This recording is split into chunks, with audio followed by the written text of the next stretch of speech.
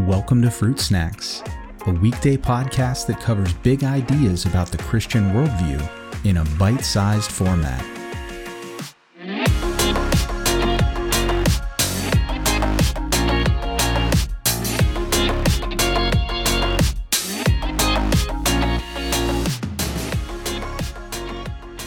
Hey everyone, as we put a bow on this conversation this week about the canon of the New Testament and whether or not we got all of the Bible, or whether there's maybe some Bible missing, or whether the Bible was just created or fabricated hundreds of years after the original documents were written, I think we can hopefully put this conversation to bed today. I want to address in this episode a very, relatively common charge that Christians hear when it comes to this topic, and that is that Emperor Constantine basically created or dictated what the biblical canon would be in the 300s at these various councils, and as a result, he controlled and basically established modern Christianity, that what we believe and have today is a result of a bureaucratic decision-making process and not something that the earliest Christians or even the apostles would agree with or even recognize. Is that true? Well, I hope that we've seen by this point that we know what the originals said with basically certainty based on the manuscript evidence. And we also know that the church took this process very, very seriously, and that scripture wasn't simply announced in the late 300s, that it was being recognized as early as within the writing of the New Testament itself, based on those examples I gave in Wednesday's episode.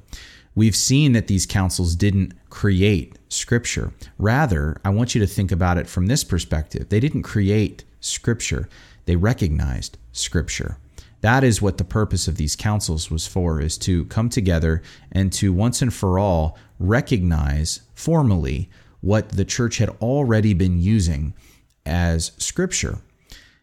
Scripture was already being recognized, as I said, during the lives of the apostles. And so all these did was basically rubber stamp it and make it official and just say, this discussion is now over. We can move on to other things.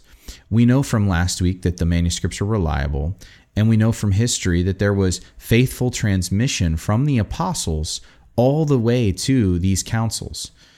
And by way of some examples, I can give you some of the early church fathers. For instance, John, who was a disciple of Jesus and who wrote the Gospel of John and the letters of John and Revelation, by all accounts and tradition and documents that we have from the early first century and into the second century, John had a disciple later in life, and the disciple's name was Polycarp. Polycarp discipled, I believe it was Ignatius or Irenaeus, and this chain of church fathers and information and tradition being passed directly from one disciple to the next disciple all the way until these councils, when, as we see, the New Testament is what we have and is what the church was using, is secure. There is no break in the chain.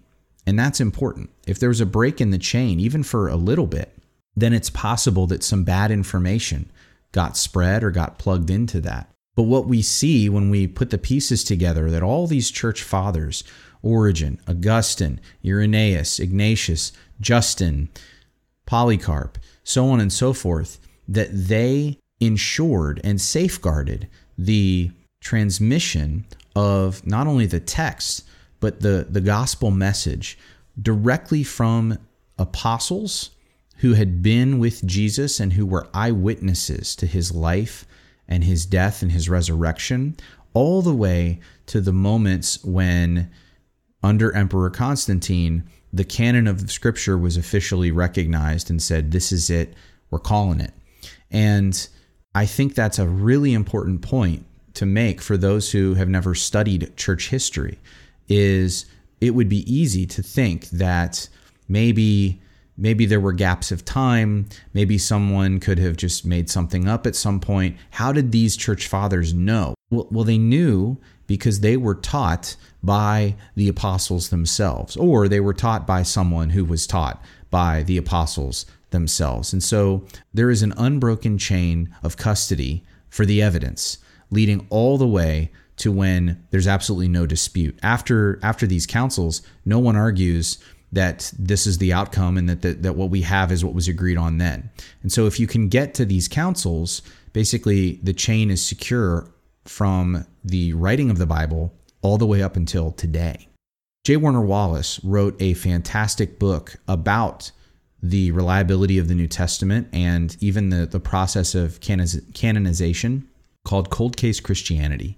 If you've never read it, I highly encourage you to check it out, or you can go to his website, coldcasechristianity.org, and you can read articles, listen to podcasts, and just dive deep into this topic. The more that you learn about this and the transmission of the New Testament, the reliability of the manuscripts, the more confidence you will have that what we read and study is the very Word of God, and that God has sovereignly protected and safeguarded it all the way from its inspiration and its writing to finding its way into your hands today.